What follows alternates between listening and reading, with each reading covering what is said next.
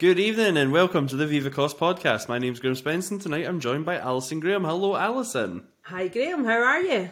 I'm very good.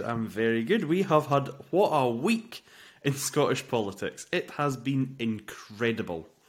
So I guess we're going to dive right into it. We've had a lot of interesting things, and some news is that me and you are going to be talking at a rally. Do you want to give us some more details? Yes, so there's the All Under One Banner march and rally in Glasgow on the 6th of May, which I believe there's something going on in London that day as well, something with the kind of the old British establishment. So people in Glasgow who probably are off, over that weekend, bank holiday weekend, why not? Hopefully the weather will be nice and come down to Kelvin Grove, 11:30. Those who can to march down, and those who can't, if you want to come along to the Glasgow Green. So yeah, we're speaking there. There's a host of speakers, which we could go through later if you want. But I mean, if you're interested, All Under One Banner. I've got all the details of the Glasgow march. I've been to a few of the Glasgow ones before COVID, and they were very, very well attended and great atmospheres. And actually, the weather was quite nice. And I think we should just jump in and just cover it now. I mean, me and you, we're up first. Well, we're on the billing first. It's alphabetical. It's alphabetical because my name comes first. I think if yours been on it, I'm halfway down the table. So I think it is. I don't know what the running order is going to be, but I was thinking we should probably be quite close to the front of the march just to get there in case we are up early. I've done one of them before. Yeah, Bannockburn, and I was walking with Kenny and Caskill, and I was thinking, we're both speaking, we should really speed up. But he's got much longer legs than me, so it's quite a lot of walking for me to keep up with him. Yeah, we're joined. Shall I go through the controversial cast of characters that we're being cast with? If you're not having controversy, you're not making waves, and that's good. It's not worth it, is it? So you've obviously got you and I, and then you've got Anne Mullen from NHS for Yes. You've got Ash Regan, who was the leadership contender in the recent leadership election. You've got Craig Murray. You've got Colette Walker, who's the leader of the Independence for Scotland party. You've got Dave Henry of SSRG. You have Hector McLeod from Alba. He is also a writer for the Viva Cos blog.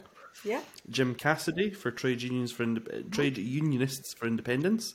You've got Joanna Cherry, who is a very prominent KCMP from Westminster and destroyer of the UK government legislation. We've got Kate Forbes, who was another leadership contender in the SNP leadership race. We've got Mohammed Asif from Afghan Human Rights Foundation. We've got Robin McAlpine from the Common Wheel, who also spoke at Viva Cos IndieX event. We've got Sarah Saliers from Salvo, Sean Davis, and we have Tasmina Ahmed Sheikh from the Alba Party. Oh, and we have Tony Cox from SUWN. That's right. At minimum. Yeah, that's the speaker so far. They were just updated, I think. So yeah, that kind of leads us on to the first kind of talking point is during the campaign, which is, those following Viva Cos will know from the Ash Regan campaign diaries, we were involved in, and all the candidates were invited to attend the march and speak at the rally during the campaign, and Ash and Kate and Hamza all said that they would, and obviously the result of that election was Hamza Yousaf was elected the leader of the SNP and subsequently the First Minister of Scotland. And now he's been invited, as kind of predicted, to the coronation of King Charles III, and he is now apparently going to that. So he was in the original lineup, but he said something weird about he would try and do both, which I thought, it's a bit difficult to be in Glasgow and in London at the same time. And I'm imagining the coronation, you'd have to be there pretty early to go through security and stuff. Well, so, I remember this happening, and we're not up to that yet on the campaign diaries, of which, by the way, I'm just remind viewers and listeners that Graham Spence has been on time with Graham Spence has been on time with every blog he's written. Alison Graham's late, but anyway, I'm just teasing. Hamza Yousaf, his team wrote back to the National. Yeah. And said that he would be the keynote speaker and he would absolutely be at the AOUB rally and he was going to lead it and he was going to lead the march, he was going to lead the speeches, he was going to, the first activist, that was it, hashtag first activist. So he announced this in quite amusingly, if you were on social media at the time. AOUB actually then said, well, he's not actually responding to us. but he's told the National he's coming. He's not actually spoke to us. So he was out there getting all the press for this, and now Humza Yousaf, after, first of all, stealing the press, then telling AOUB, actually, I will be there as the first activist and I'll be the first speaker and blah, blah, blah.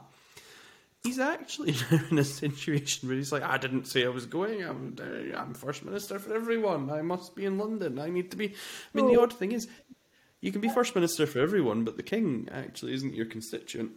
That's very true. That's interesting from our point of view on the campaign, because is that a downside of having such a big team that they don't speak to each other?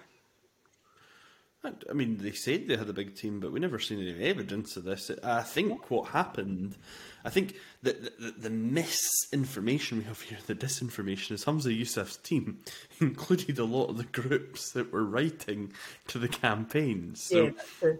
There were certain SNP pressure groups that I think, certainly for Ash Regan and Kate Forbes, they got a bunch of questions that were very difficult for the two of them to answer and be consistent with their core message.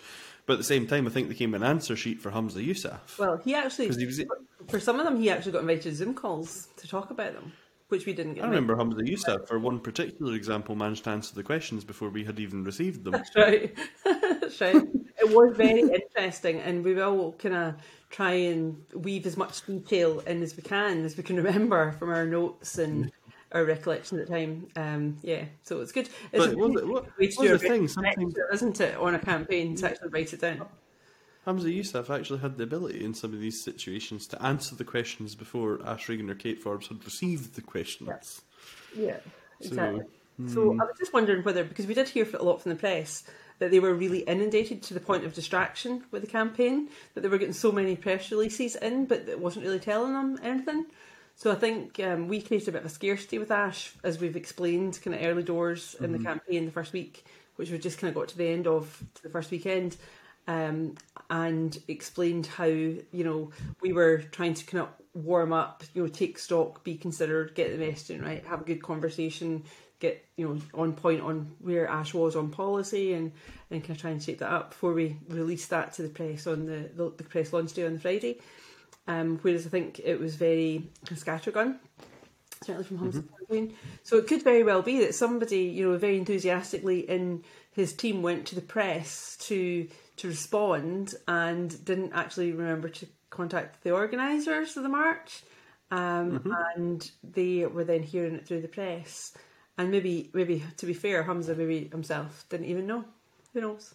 No, there is that. I'm sure there were some operating guidelines they had, but maybe not an operating agreement. One of the interesting things I find with that campaign, and it's not just that some of the questions were answered, but one of the things that I still haven't seen is we got asked, and you answered for Ash and a lot of these things. You done the sort of she'd tee up the general idea, and you would flesh it out into the. You'd flesh it out in the full answer. Yeah, and a lot of these were 25, 30 question sequences on very difficult topics. Yeah. I think it was designed to slow us down, but they hadn't met me. I love doing things like that. No.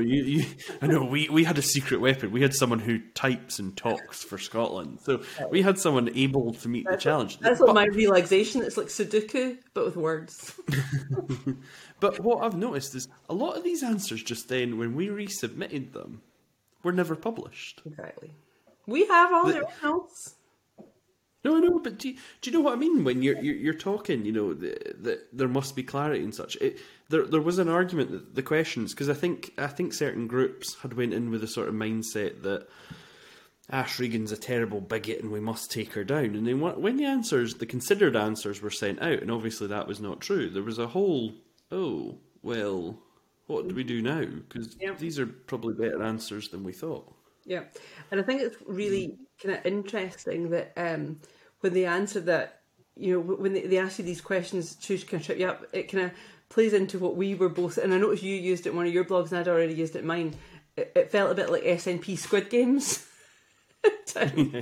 We're trying to like eliminate people in the race. So feel like that at times, yeah, which is an interesting way to pick a leader. To be honest, yeah. you think in your own party, if You know, not an opposition, you would be setting an environment to succeed, to thrive, to germinate ideas, to support. You'd think so. Maybe that's a big I list. think there's a I think there's a missed opportunity here because if Hamza's not going to attend the AOUB rally and he's certainly not got, a pro-independence event, is it a good look for the first activist of the country, as he calls himself, son of the party, toddler in the corner, whatever he's claiming to be this week? Is it a good sign that the first thing he does is way down to, bend his knee and shake the hand of the king that nobody voted for? It comes back to honesty in politics, and this is it. I think this is where the electorate are a lot more switched on than politicians give them credit for, to the extent that the sound bites, the messages, the PR, the spin, the campaign, and stuff.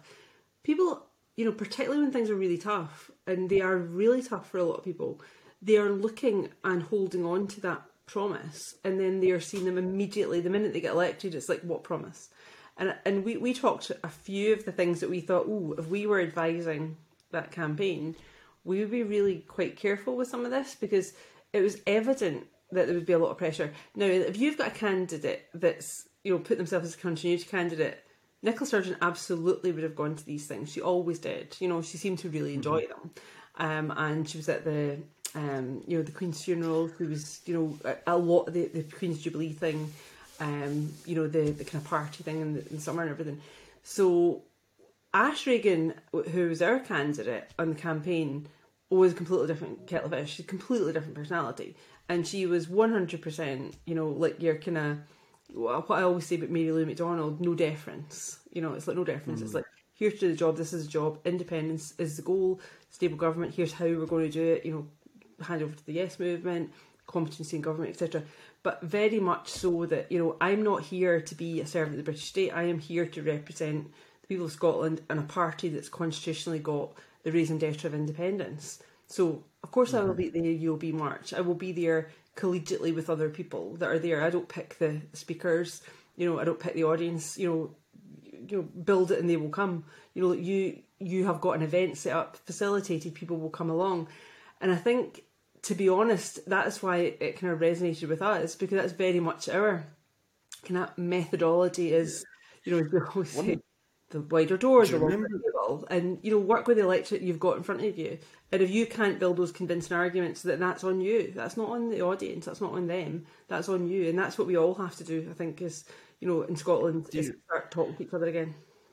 Do you remember that? I mean, we're probably dropping a campaign secret here, and I'm sure it's going to come out in a future piece of writing that we're going to put out. But I remember we were originally looking for a position around this, and we were talking about the monarchy, and we were talking about where did Ash see it, and because party policy for the SNP is that they support a continued royal family in independent Scotland, and obviously we were talking about how Alba were anti monarchy, and I can't remember, Kirk Torrance there was like a third option. I can't remember quite what it was now. But anyway, I remember that Ash got the question before we had kind of, as a team, formalised anything. She was like, oh, no, I'm a Republican. This is all nonsense. Yeah.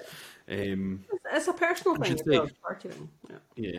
I must say, she's a Republican in the sense of monarchies, not the US Republican. But we went on, and I remember her saying, I was like, so you go to the coronation? Like, is that where you would like to be? Do you think this is a good idea? How's your relationship going to be? She was like, well, I've not been invited, but I have been invited to a march, so I'm going to the march, and I'll have to politely decline. And we had a joke. Yeah. And I remember I particularly wanted to move it to the press line, but I think there was a bit of pushback. I think you supported me, actually, in saying that we should send Nicola Sturgeon to these events because she seems to enjoy them too much, so she could be a great representative of this sort of thing. And I said she's not the Privy Councillor, and she's probably already bought a hat, to be fair. Exactly, so she probably got the hat for it.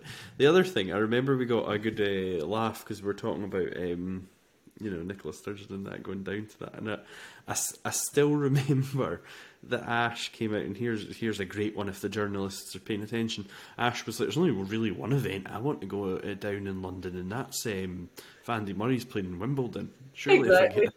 She was very much, if I get a ticket to that, I'll not decline, but Coronation can wait. I thought that was quite good. That was very It was good. very That good. was very good. Yeah, absolutely. Yeah, Andy's doing really well again. There's a Local rumour lad. just now online, but I don't know if it's true or not, but I presume it is actually. Alex Salmon's also going to go down Yeah, and be part of the coronation, which, again, his party is the statement of no monarchies, and now we've got the Alba Party leader going down. I mean, yeah. what is it about the royals that seem to be attracting these otherwise presumably sane politicians to thinking that that is... I mean, we're going to be talking about a man in a gold carriage getting whisked about London in a very expensive ceremony in very expensive halls and robes, and I'm going to have him... He has to sit down, he has to go through his... In goes the gold carriage, in goes the very expensive sort of decor and the flowers and all that pageantry. Then he goes in and they get a wet sheet and throw it over his head so he can speak to God for 60 seconds, and then that's his appointment as the chief of the Church of England. And then they hit him with a stick made of gold and diamonds and sapphires and all that nonsense. And then he ascends and he gets back in his gold carriage and gets paraded around in a cost of living crisis when the average energy bill is 300% of what it was last year. Does this not seem a bit daft? So what we were saying before about politics and politicians and the honesty question, again, when the Queen died, one of the kind of first things he said about his coronation was it would be very pared back. It would be very kind of like, low key and what have you. And that has just utterly gone out the window. And now it's like, the pageantry, the ceremony, it's like a huge event, again, during a cost of living crisis. And the irony is, for those of us, who maybe are too young to remember it firsthand, and I want to say I was kind of young, but I have been watching The Crown to remind myself. Was it not black and white TV at the time? Well, no, it was black and white TV. Or my kids would say with the dinosaurs still about. But so Charles at one point, when the whole affair with Camilla, the whole thing with like Diana and the Martin Bashir interview and the David Dimbleby interview or Rich Dimbleby interview rather, and it all kind of was very controversial. And at one point, it looked very much as if he was not going to be accepted as the king. Mm-hmm. And like time goes on, and from what seemed unthinkable, like back in the kind of 80s, 90s. Camilla Parker Bowles is now going to be the Queen. And that, again, just happened as a slow burn. That, first of all, they were together and, and I believe she had very good PR. So it shows you how PR can kind of change perception with the public on things. Mm-hmm. And then they got married at Windsor. That was kind of fairly low-key for a royal wedding. And then, it was supposed to be the Queen Consort. And then now it's actually she's actually going to be Queen Camilla, which is interesting. So it just shows you that the rules of the land that we're supposed to be following, we've got to do this, it's all the historic precedents and all this, and we've got an unwritten constitution, it's all by precedent. But yet they seem to change the rules when it suits them. Like they changed the rules of succession to let if William and Catherine's oldest had been a girl, she would have been next in succession. As it goes, Princess Charlotte is actually, higher than her younger brother, Louis. Whereas when Princess Anne, who a lot of people think is actually probably the most, hard-working royal, she's really down the kind of pecking order. And her kids are actually not princes and princesses. They're not on civil list or anything as well. So everybody, it kind of comes back to the whole hypocrisy of the rules and, the rules that kind of bind society and the kind of the values and who follows rules and who's above rules. And I think there's something we were going to come on and talk about the whole thing about without fear or favour.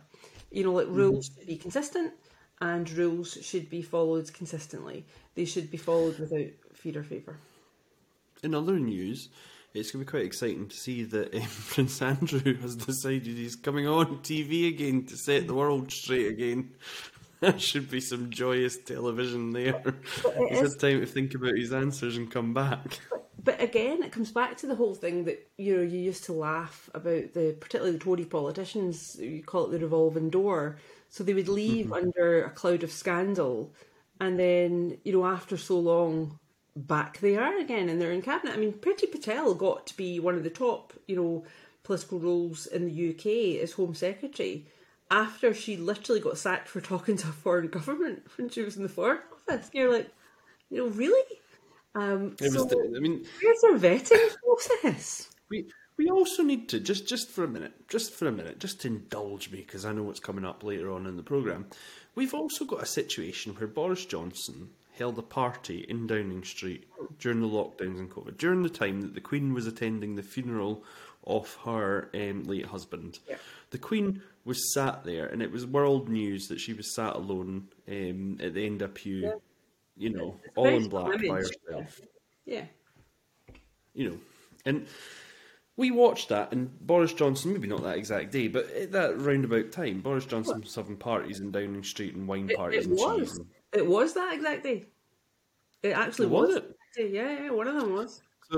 So you've got the situation. He's running about doing that. Now, personally, I know we would disagree on this all day. I thought lockdown was a total waste of everybody's time anyway. So I mean, to me, it's let's move. He broke the law, and he should be punished for doing so. But at the same time, I always thought it was a bit of a stupid law anyway, and stupid laws basically always struggle. But the problem was the health service and the overwhelming health service, which was the biggest risk, to be honest. But that comes out. I mean, in the time lockdown, there's it could have been done a lot differently, for sure. If the health service was at full power. If they'd actually got medics a lot of the time to make these decisions, because I've got friends who are medics who were saying at the time, we were all kind of agreeing, the parallel stream would have been the way to run the health service. That, I'm a great fan of Harry Burns, and I always thought as the ex-CMO, Harry running the kind of response and letting the other CMO, which was Gregor in the end, run the health service, so that we're in Italy, who were hit very badly, North Italy, which have got an exceptionally good health service, and were massively hit and lost a lot of medics in the early stages of COVID, because of the continual exposure to COVID, and but they very quickly learned, by the time it got to the south of Italy, which has got less of a robust health service, they responded with clean and dirty hospitals. And a friend of mine was working in a kind of clean hospital in Glasgow, and yet they were able to do things like stents and different things, different procedures. She's an anaesthetist, and she said that they were not getting patients from Greater Glasgow and Clyde, and a lot of that was kind of political, where they were getting people from other areas of the country. We built Louisa Jordan at the Hydro, and we spent 43 million on that. And famously, Nicola Sturgeon went out and says, "Oh, it's great. We've never had to use it." And I think that could have been used for the preventative stuff. So people who were, because my friend was saying, if you get stage 3 bowel cancer as opposed to getting early, stage bowel cancer, a huge difference in not just your own outcomes, but also from the health service outcomes. The amount of intensive treatment, prevention's better than cure, and early identification, early treatment is better than late stage treatment. I'm not convinced the argument that we spent 43 million and never done anything was particularly as strong as Nicola Sturgeon possibly felt it came across. But my point is, so Boris Johnson, potential criminality. In fact, there was criminality within Downing Street because they got their fixed penalty notices. And then we've got there's been the investigation into the Ring MPs that were in the sex scandals. Mm-hmm. We also had the ongoing, we've had the ongoing sort of business connections through a lot of ministers, the sort of pay for access scandals. Mm-hmm. And we've had all that. So these are genuine frauds that are going on. That we're very lucky that Channel 4 and dispatches and such are all getting in there and kind of pulling the rubbish out. But I mean, it shouldn't be up to the media. The media should not be the sole contributor to this. It does seem, it reminds me as a bit odd that in the UK an awful lot of political scandal comes out because the media took an interest rather than the police or the security services or the people who are actually paid to keep an eye on this actually seem oblivious to it until the BBC run it on TV and they think, God, we better go and do something about that. Yeah, or actually even better, the organisations themselves through their own governance system. And I think that's something that they don't seem to be making more robust. They always say, after the fact, we'll do this and we'll do that, and yet it's almost like we just say that to kind of get the cameras gone and the press away and then revert type. And if you don't make it easier to do the right thing and harder to do the wrong thing, then people will inevitably, some people will do the wrong thing. So, I just want to plant that seed just now that, we've got scandal in the royal family, we've got scandal in Downing Street, and we've got scandal kicking off all over Westminster, as it's always been. It's never particularly been a place that's allergic to scandal. However, we'll roll on. We'll roll on just now. So we've covered OEUB, and we've covered, obviously, one of the big things we should cover just now, which is not riddled in scandal. Something that is the opposite and the antithesis of it is our open and transparent Ash-rigging campaign diaries, which is probably the first time in Scotland that anybody's published an internal campaign, introspective, retrospective, on what happened. So, Alison, what's been the big hitters so far for us on the campaign diaries? I think just the general process of it, I think, has been really interesting. I mean, I know you and I both are very big proponents of doing retrospectives to see what worked, what didn't work, what we could have done. And I think doing it in this way has been really enlightening, because there was things that at the time, and I think there's a theme throughout of it. One of your ones is pretty much like getting strapped into a roller coaster, which it did kind of feel like at the beginning. It was very, very fast paced. So there was a lot of stuff you were very time bound in responding to, and it went very quickly. And there was times that we thought, particularly the team, when we actually all met, the first time we all actually met, and that was one of the big things. And you did this one on the launch day on Friday. In fact, that's the last one that's up, View from the Bridge, because I've still got through the weekend, which was the North East trip. So that was very cool to kind of like get everybody together in one room. And it reminds me very much, if you'd had a longer campaign time, what you really would have done is what I would do in any project, that bring the team together. And set out your big statement of intent, your North Star, what we're aiming for, and how everything else, how that breaks down underneath that, and what skills we've got, and who's doing what, and what do we need, and blah blah blah. And then you go and break bread. You go out for food. You go and have a social interaction, because the network is so critical to anything that you do. If you build a strong network foundation and you've got good relationships and you know how to communicate with each other, it saves a huge amount of stress and problems in the long term. So that was really interesting for me. A week in, pretty much, almost a week in, we actually all met in the same room, which was good. Yeah. And then I think things did kind of work, and it was a little bit of a roller coaster. I'm not going to lie. There was downs as well as ups, but that's to be expected, But I think one of the key things for us is transparency is so critical, and we keep coming back to this, but honesty in politics and honesty in public life and building trust, because people, are looking for something to hold on to that feels secure.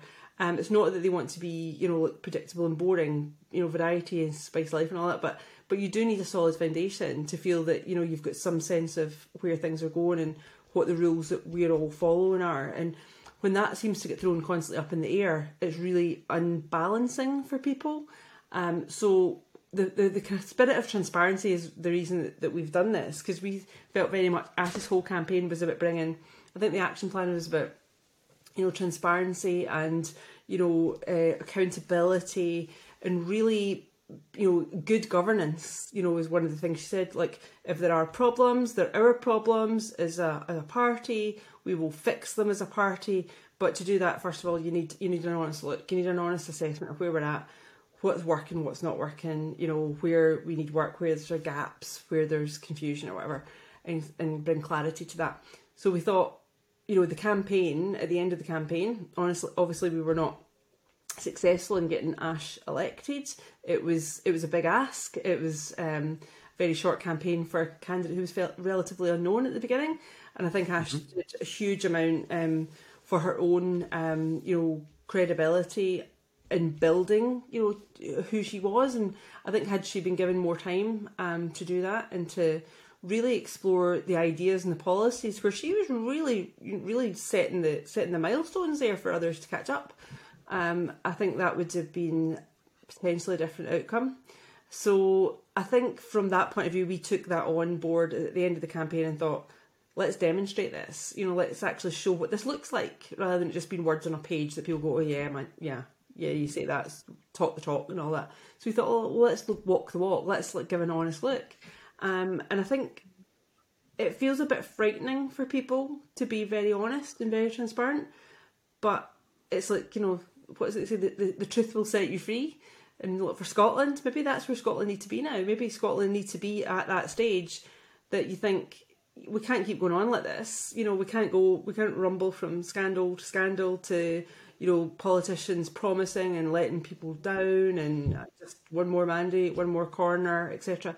If we're going to do this, we actually let's do politics truly differently and stop talking about it. Just do it differently. That's one of the big, one of the big fears, I think, when we talk about transparency and openness and when we talk about retrospectives. People get very scared of this. So this was something we experienced this previously. A couple of years ago, this was experienced in the Alba Party. So there was a survey done for the election, and one of the key pieces of information in that survey was that on the doorstep, people were like, our support, from pro-independence supporters was very much, I like the idealist party, I understand the supermajority, I understand all that, makes sense, but I don't like the Alex Salmond character. He's a bit shady for me. And that got fed back. That came in from numerous sources, qualitative and quantitative. There was data there that said that Alex Salmond was causing a lot of people to think no. And we pushed a little bit on that, and we dug a little bit into it, which we found that they didn't necessarily want Alex Salmond out the Alba Party or non-influential. They just didn't think he should be the party leader or a candidate. And I think that's because a lot of people didn't really want a Nicola Sturgeon, Alex Salmond slugfest going on in Holyrood. I don't think that was seen as a positive thing. So we ended up, this came out in a survey and got published, but then was immediately only internally. Demanded. Yeah, internally it was published. But immediately they demanded it came down because, God, what if the press find this? And it's another theme that you find in the SNP as well, is they say, let's not talk about what's went wrong. Yeah. And it's in the media today. Internally. We've got in the media today a quote from Nicola Sturgeon. There's a leaked recording that's in the Daily Record, and it was from a NEC meeting where she says, let's not talk about the finances because it drags the party into disrepute. Now, there's a whole section here, but I want to take the general top-line idea on this, is where the idea that if you don't talk about it, it won't come out is nonsense. So once you establish that secrets generally in political parties don't get held for very long, you move on to, well, do you want the media to break this story, A? And two, do you want your political opponents to run this story? So you can pick who runs the story. You can pick either A, the media are going to run it, B, your political opponents are going to run it, or C, you can actually run it yourself. You can control your own narrative and say, look, we have screwed up here with something, and this is what we're going to do. And if we make it about something simple, let's make it about something really simple. Let's make it about, the leaflet that we put out was dreadful. It didn't connect. The interesting thing is if you bring that up internally yourself and you say, look, I'm an activist and I wasn't really warmed up by whatever this was meant to be. It didn't give me anything that I personally wanted to get out of bed and fight for or go and vote for, or, as an activist, I wasn't warmed up about it. Why would the general public be warmed up about it? And that, to say that is sometimes like absolute sacrilege. People get very upset, like, oh, don't say that. The unionists will pounce on it. The opponents will pounce on it. People will pounce on it. But the odd thing is, if you expose your own weakness and you talk about your weaknesses, if you talk about your lowest common denominators, if you talk about the things that are puncturing your little boat, the interesting thing is you fix them faster. You're in there quicker. You hold with pride your mistakes as experience. Because, one of my favourite quotes is Randy Pausch on the last lecture. He says, experience is what you get when you didn't get what you wanted. And, I think that is true. That political parties, especially if they're saying they're going to be open, transparent and going to run the government, you need to be in the situation that when you make a mistake, you publicly announce your mistake, you own your mistake, you put it out there. And it can be as simple as, that leaflet was crap, we're generating a new leaflet. And why they try and spend all this time keeping things secret, why we spend all this money as well on layers, keeping the public out of conferences and stuff. Shove the bloody thing up on YouTube and let people see what's actually being debated, because the truth is, and it goes for independence, internationally, people in other countries, other nations that are looking like, is Scotland becoming a democratically independent nation, and where is it on that progress? They should see party conference. They should see the discussions that people are having. They should see the mistakes that are being made, so they can be like, they're very close. Actually, they've made a wee bit of faux pas there, but that's easily rectifiable. And you often find that, it's often said that the quickest way to get the right answer on the internet is to post the wrong answer, and someone will come and correct you. That's right, exactly. So, there's an argument that I don't understand. Why so much energy? Me and you don't have this. This is something we like being wrong. Like, we want someone to tell us our blog is wrong. We want them to tell us Viva Cos has totally lost the plot. Because I promise you, the next email we send you, the next message you get off us is, come on and tell us why we're wrong. Come and write about it. Come and show us the way. I mean, life's a learning experience, but you're right. Mistakes are the pay dirt for your next venture. That's where you learn. If you just, slap each other in the back and tell each other how great you've done, then, what have you've not progressed. You're just going to be the same the next time. But if you look and say, well, could we have done... I mean, I have to say, I've seen this in business as well, although less so, because there's a much more commercial imperative to actually make incremental, improvements to things. And you see that organisations that are very successful, who are the ones, or even big organisations like British Cycling, one of the things that they did is they took every single component part of cycling and broke it down into each component part, whether it was the bike design, the helmet, the kit that people wore, like the cycling chirps and all that kind of stuff. The shoes, the cleats, the psychology, the nutrition, all these things, and they made just incremental changes and changed one thing so that they could actually see what is giving us the biggest payback on return. So a lot of organisations do that, and I have to say, at the one point, sometimes people they get quite emotionally attached to, but that was my idea. How dare you say my idea was rubbish? And it's not saying your idea is rubbish, it's saying, this is how this landed. Is it something that we throw away, or is it something we work out, where did it actually go wrong? And I think doing analytical troubleshooting for so long, it just seems like the obvious thing to do. It's how you actually solve problems. It's also how you exploit opportunities. Because if you identify, get potential opportunity analysis as well as, potential problem analysis, or realised problem analysis. And for us, it just seems like the kind of very obvious things to do. And I have to say that short 38 days, I think, the campaign from kind of start to finish for us was a huge learning curve, a huge learning opportunity. Loads of things that you didn't have time to really think very long about. It made you a lot sharper about, how to quickly you had to turn things around, and you didn't have time fluff about. And it just shows you now that I don't have that time on me. We're doing our blog. I'm now like, I'll do it later. So I really do need to get it out. Yeah, procrastination. I have committed. To be fair, I'm not really procrastinating. I've just been doing other things, with Nat 5s coming up for my son, etc. But cracking the whip, making sure he's studying, but and paid work as well to do. So because it was a big commitment over the time that we were doing it, and we were all doing it in our spare time. We were all doing it, and I don't think people realise that not only was it a small team, but it wasn't a full-time team. It was people who had their own jobs, their own other commitments. We're doing things at lunchtimes, in the early morning calls, late night calls into quite late at night. I mean, there was not a lot of sleep had, I think, over the time for all of us, which was massively on adrenaline a lot of the time, and chocolate milkshakes and a lot of coffee. I have to say, there's a theme that will come out in the later blogs of where we went after hustings and stuff for food and I think we get to that very soon. We do, yeah.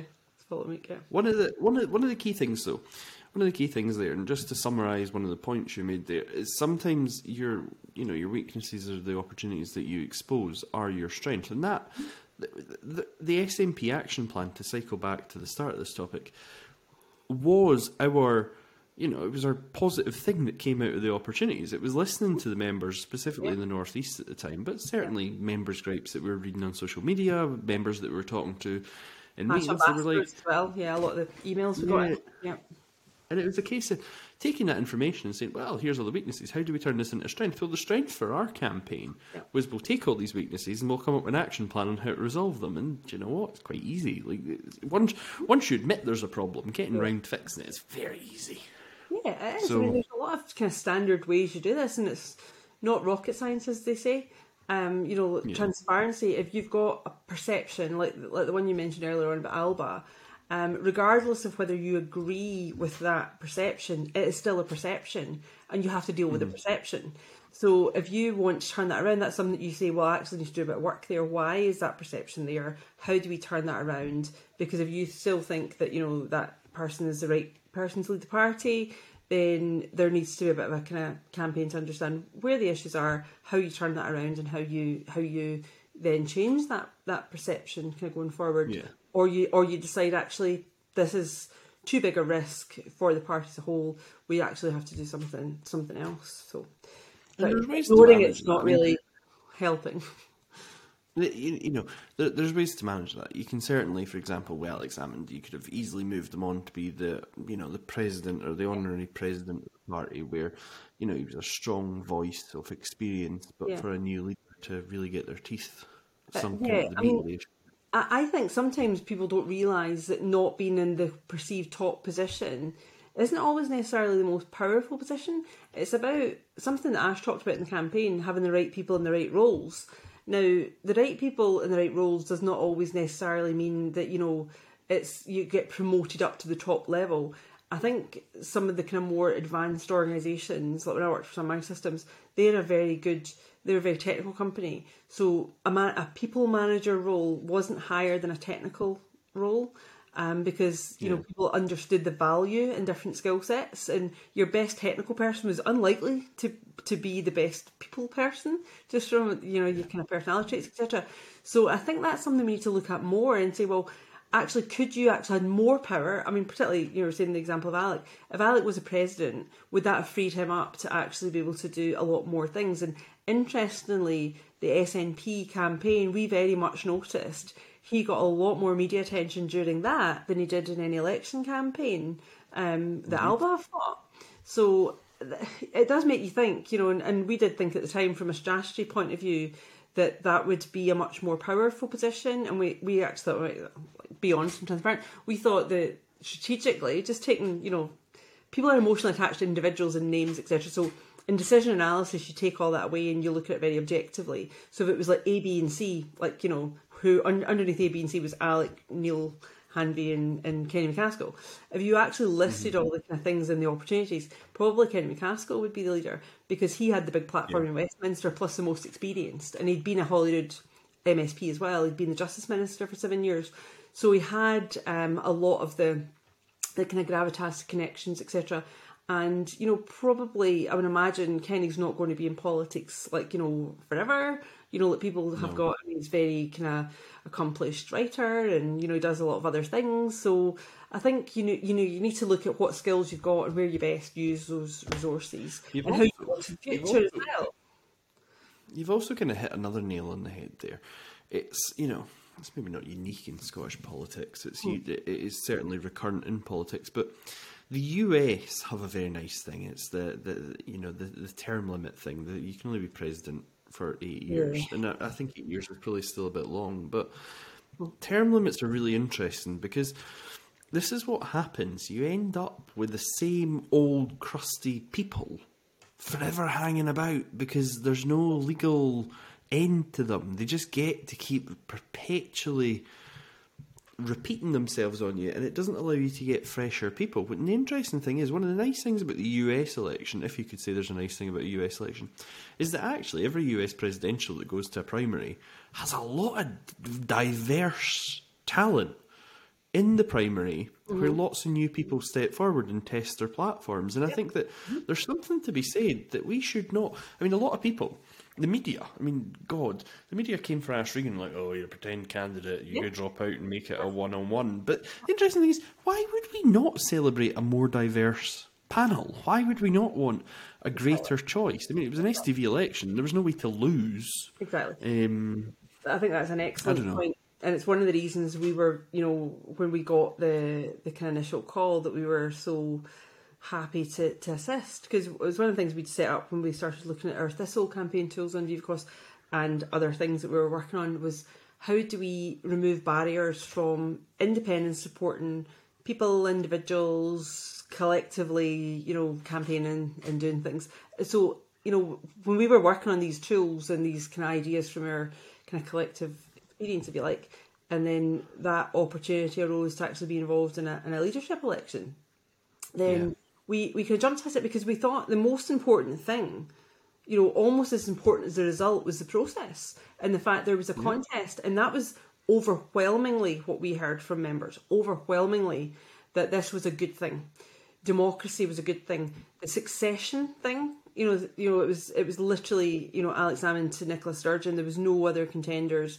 That is actually, it might feel, at the time, short term, it might feel safe, a safe transition of power.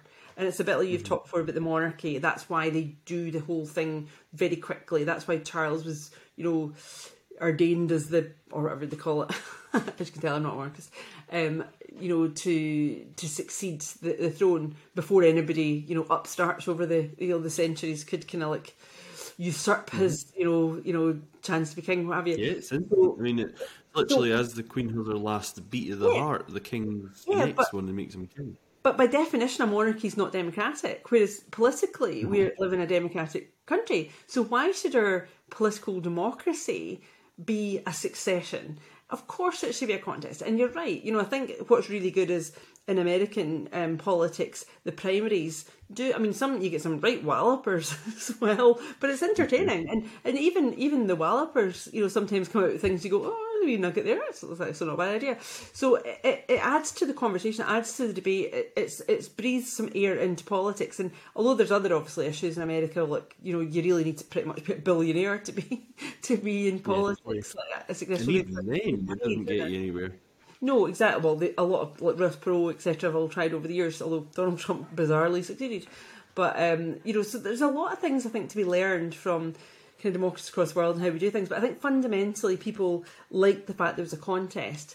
I think had the SNP not been so keen to keep control, then they would have actually been more empowered. And I think when I say a longer contest, the standard contest that we noticed the media had picked up on exactly our timetable that we put on Viva Cross, another first, on the 77 days and how that broke down, because that was what we first talked about when Nicola Sturgeon resigned, and we looked at that and thought, okay, this is interesting, this is where it's going to take us, pretty much to summer recess.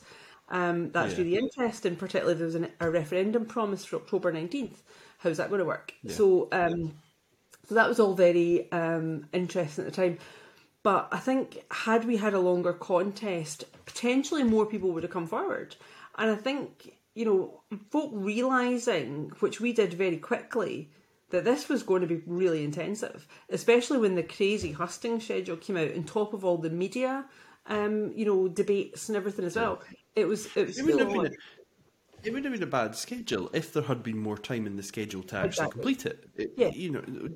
Doing one a night was certainly a negative way to do it. But I mean, I get that's what it is when you're going to try and replace. You're trying to get continuity and you're trying to get exactly what you already had. Yeah, you made a really good point. Yeah, you made a really good point during the campaign. That was that there was an expectation when we did the press launch on the Friday at Double T's at Queensferry. The press thought that was a professional operation.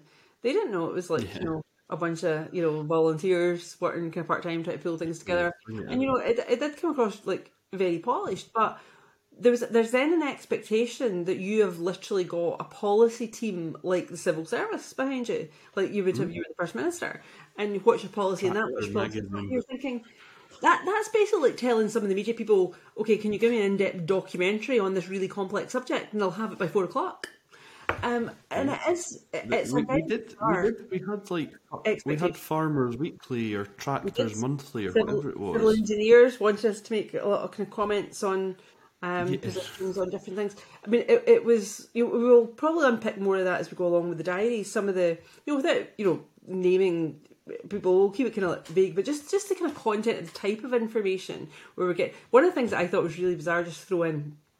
You mentioned earlier about some of these groups that we were getting asked questions after what comes this campaign had already put their answers out, and then we got an email. Some of these were pages long, and I mean pages and pages long, and these were groups that had the word independence in their name and not one question about independence. Not one, Yeah, it was which was really interesting. right. Finally, one final topic, and this one's a difficult topic for you, as I understand it. So I don't think you'll be saying too much, but I'm sure you'll tell me where we hit your limit. So the SNP has not had a very, in fact, Hamza Yousaf has had a dreadful first 2 weeks as First Minister. Not only have the SNP gone down in the opinion polls, with some showing them as barely ahead of Labour, we have seen that Alba will be getting its first seats in the Scottish Parliament. We have also encountered the problem where the police have raided the SNP HQ. They've raided Nicola Sturgeon and Peter Murrell's home in Glasgow, and lastly, they have taken a motorhome caravan thing from Peter Murrell's parents' house. So there's a lot that's happened. That's kind of, one of the things that's been striking is certainly the scale. I mean, this had the scale of like a season finale, the old police procedural, The Bill, or like CSI Glasgow's opening number. Like, this was, 30 police officers at a 3-bedroom house in Glasgow with a great big Police Scotland cordon. It had massive marquees, it had tents in the back garden. At one point there was a helicopter above, although I think that was probably the journalists rather than the police. But it was a spectacular sight. It was a sight that you would not expect, or perhaps you would expect, but it's not one that would be certainly common in the south side of Glasgow, for East End of Glasgow. The East End of Glasgow. She's not Glasgow South Side? That isn't where she lives. I'm from the East End, so I know where it is. I won't say what it is, but I know. Well, but you're talking about this happening in Glasgow, this 3-bedroom house, massive police presence and everything like that, and it was a spectacle. It was a spectacle, and the question comes in.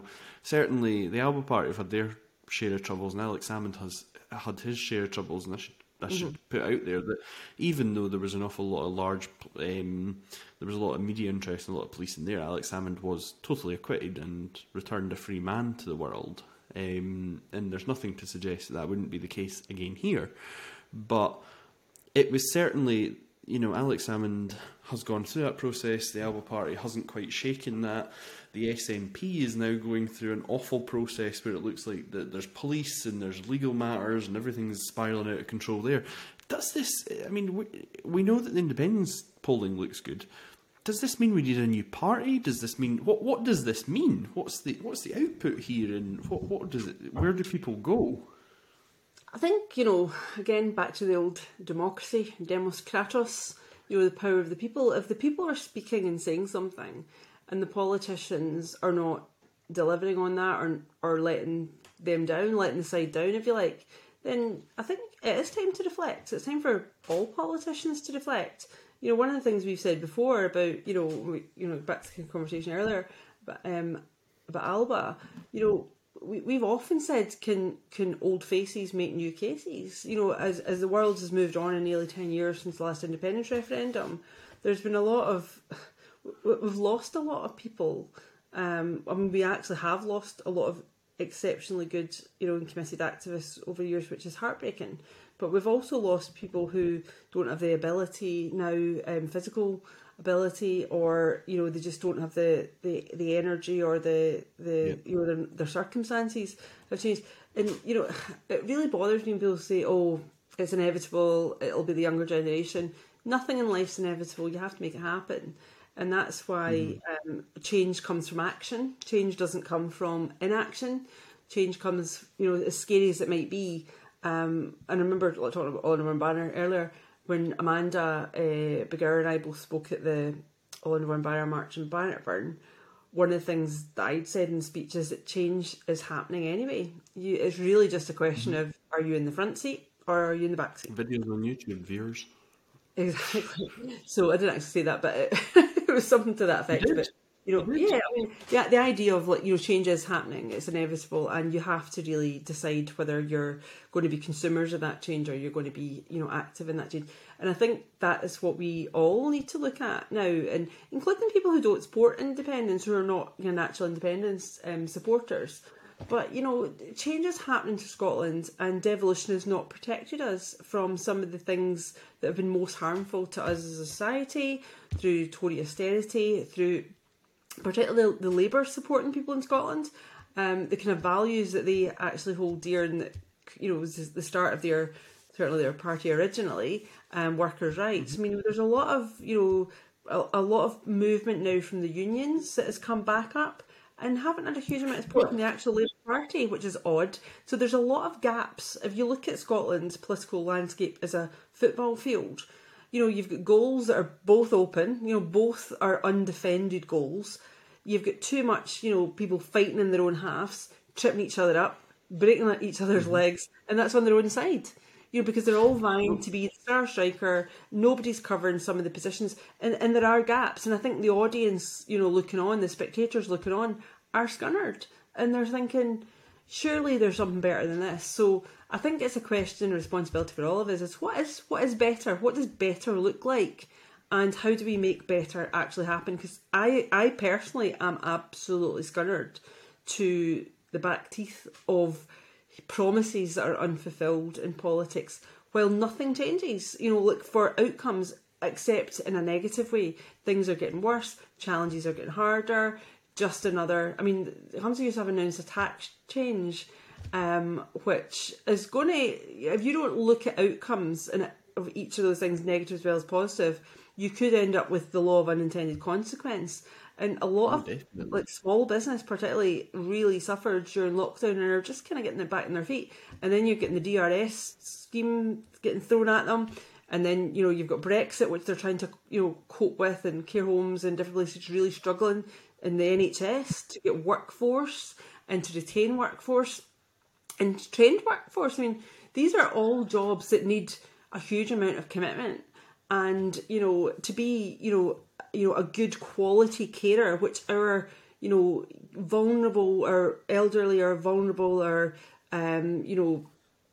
your struggling communities really do need. And, there's people who cannot get, and people want to be cared for in home, and they can't get carers, particularly in rural areas. So there's a huge amount of things that we need to tackle, and actually then putting a price hike on some people go, but that's a lot of money. If you've got a mortgage, if you've committed to a mortgage and you've got that money, and suddenly you get hit by more tax, and you're just paying a mortgage rate that is going up because for some bizarre reason they keep putting they keep putting the interest rates up, even though the inflation rate is actually coming down. It's bonkers what they're doing. We should absolutely try and get Richard Murphy onto the podcast. I had some really fascinating conversations with Richard. The viewers, before you drag Richard Murphy in here, the viewers and the listeners would like one thing from you, but I'm smirking away to myself as I say this. By the way, I should mention, me and Alison can't see each other while we record the podcast, so there's no idea what mine. Yeah, she doesn't know when I'm raising my eyebrows to her. Right. What our listeners and our viewers, caravans have certainly become a very dangerous thing to possess in Scottish politics. First of all, I'm rolling my eyes, just so you know. We've got this is only because Alison owns a caravan. We should look into this, by the way, folks. Not a caravan. A motorhome. Oh, sorry, it's a posh caravan that you can drive. No. You don't drag it. You don't drag this one. You drive it. No, it's certainly as it is. Never mind. Catherine Calderwood was kicked out as health chief during COVID because we believe she was visiting her caravan in Easterley in Fife. I don't know if it was actually a caravan though. I think that might just be an ad lib that's been chucked in there. You've ad-libbed that holiday home. And certainly there's a motorhome, holiday home situation with the Peter Murrell situation just now. So caravans, certainly, I'm not going to own a motorhome or a caravan anytime soon, that's for sure. So the question of the day to Alison, and I can promise you, Viva Cost listeners, I know that Alison's too big for this, but Alison, will you give us the inside scoop of the NEC and Financial Audit Committee? No. But there you go. On a serious note, and I say Yes. that beyond you, this is an act of So we're recording a podcast. yeah, so it's absolutely open to contempt of court. So be very careful. Yeah. That's why we've not spoken about it, in case anybody's wondering why we've done a podcast and not really crossed that. However, there's two final points I'd like to make before we close, and then obviously we're just crossing the hour mark now. So, point one, the SNP have put out their membership numbers. I believe they should continue to do so, and they should stick to the Ash Regan transparency plan that suggested that we keep, once the numbers are out, the bad bit's done, just keep pumping the numbers out every month, every quarter, whatever it takes. Get the finances out as well, because do you know what? You're already as low as you can be, so there's no problem with doing it now. But let's move it on to the Alba Party haven't put out their membership numbers, which I do not think are that great. The Scottish Labour Party also have not great membership numbers. The Scottish Green Party, there's about 5 of them, not great. The Lib Dems, I don't even know if there's 5 of them, not great. We're And all then you've got +1. You've got the Tories, who probably have hundreds of members, but again, won't be a great number. This is the time. No other party has put its numbers out there, and it's a perfect time for them to do so. However, moving on from that, because I'm aware we're across the 1 hour mark already. Yeah.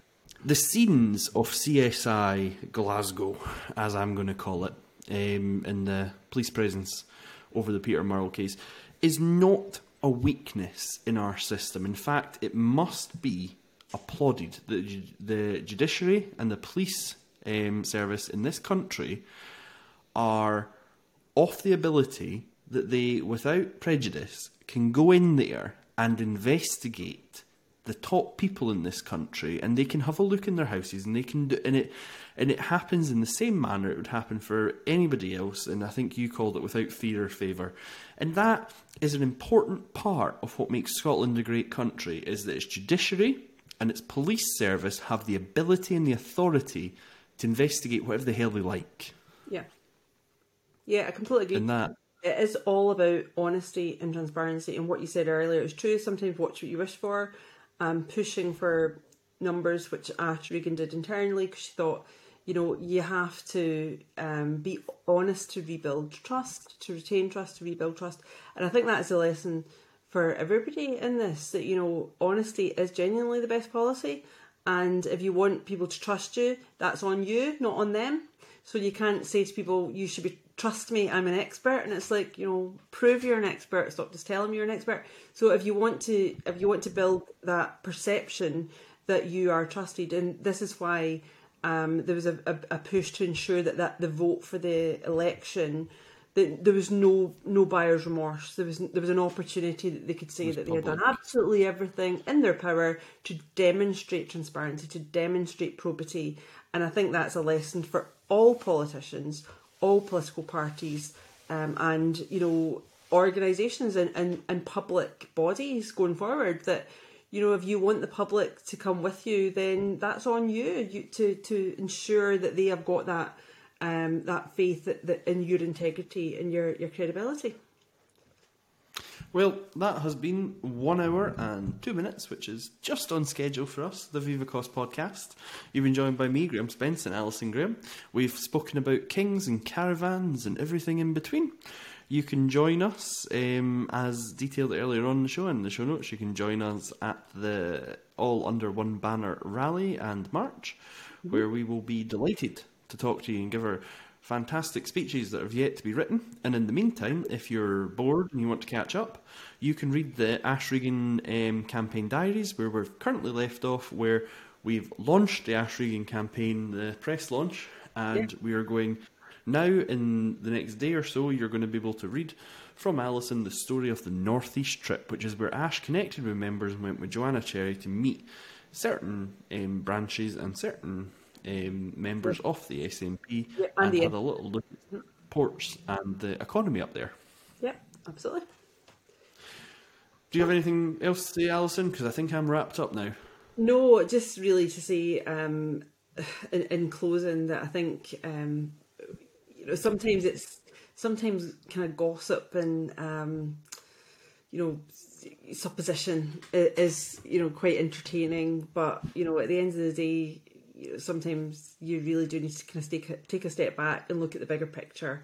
And Scottish independence is not going anywhere. It's a conversation that's not over. And I think if we all remember, whether we disagree with every single other thing, that we've got that in common, and even those that don't agree with it, if we can converse respectfully with each other, then we'll actually all get there quicker to where we want to be. Thank you very much, Alison. You've been listening to the Viva Cause podcast. Goodbye and good night. Good night.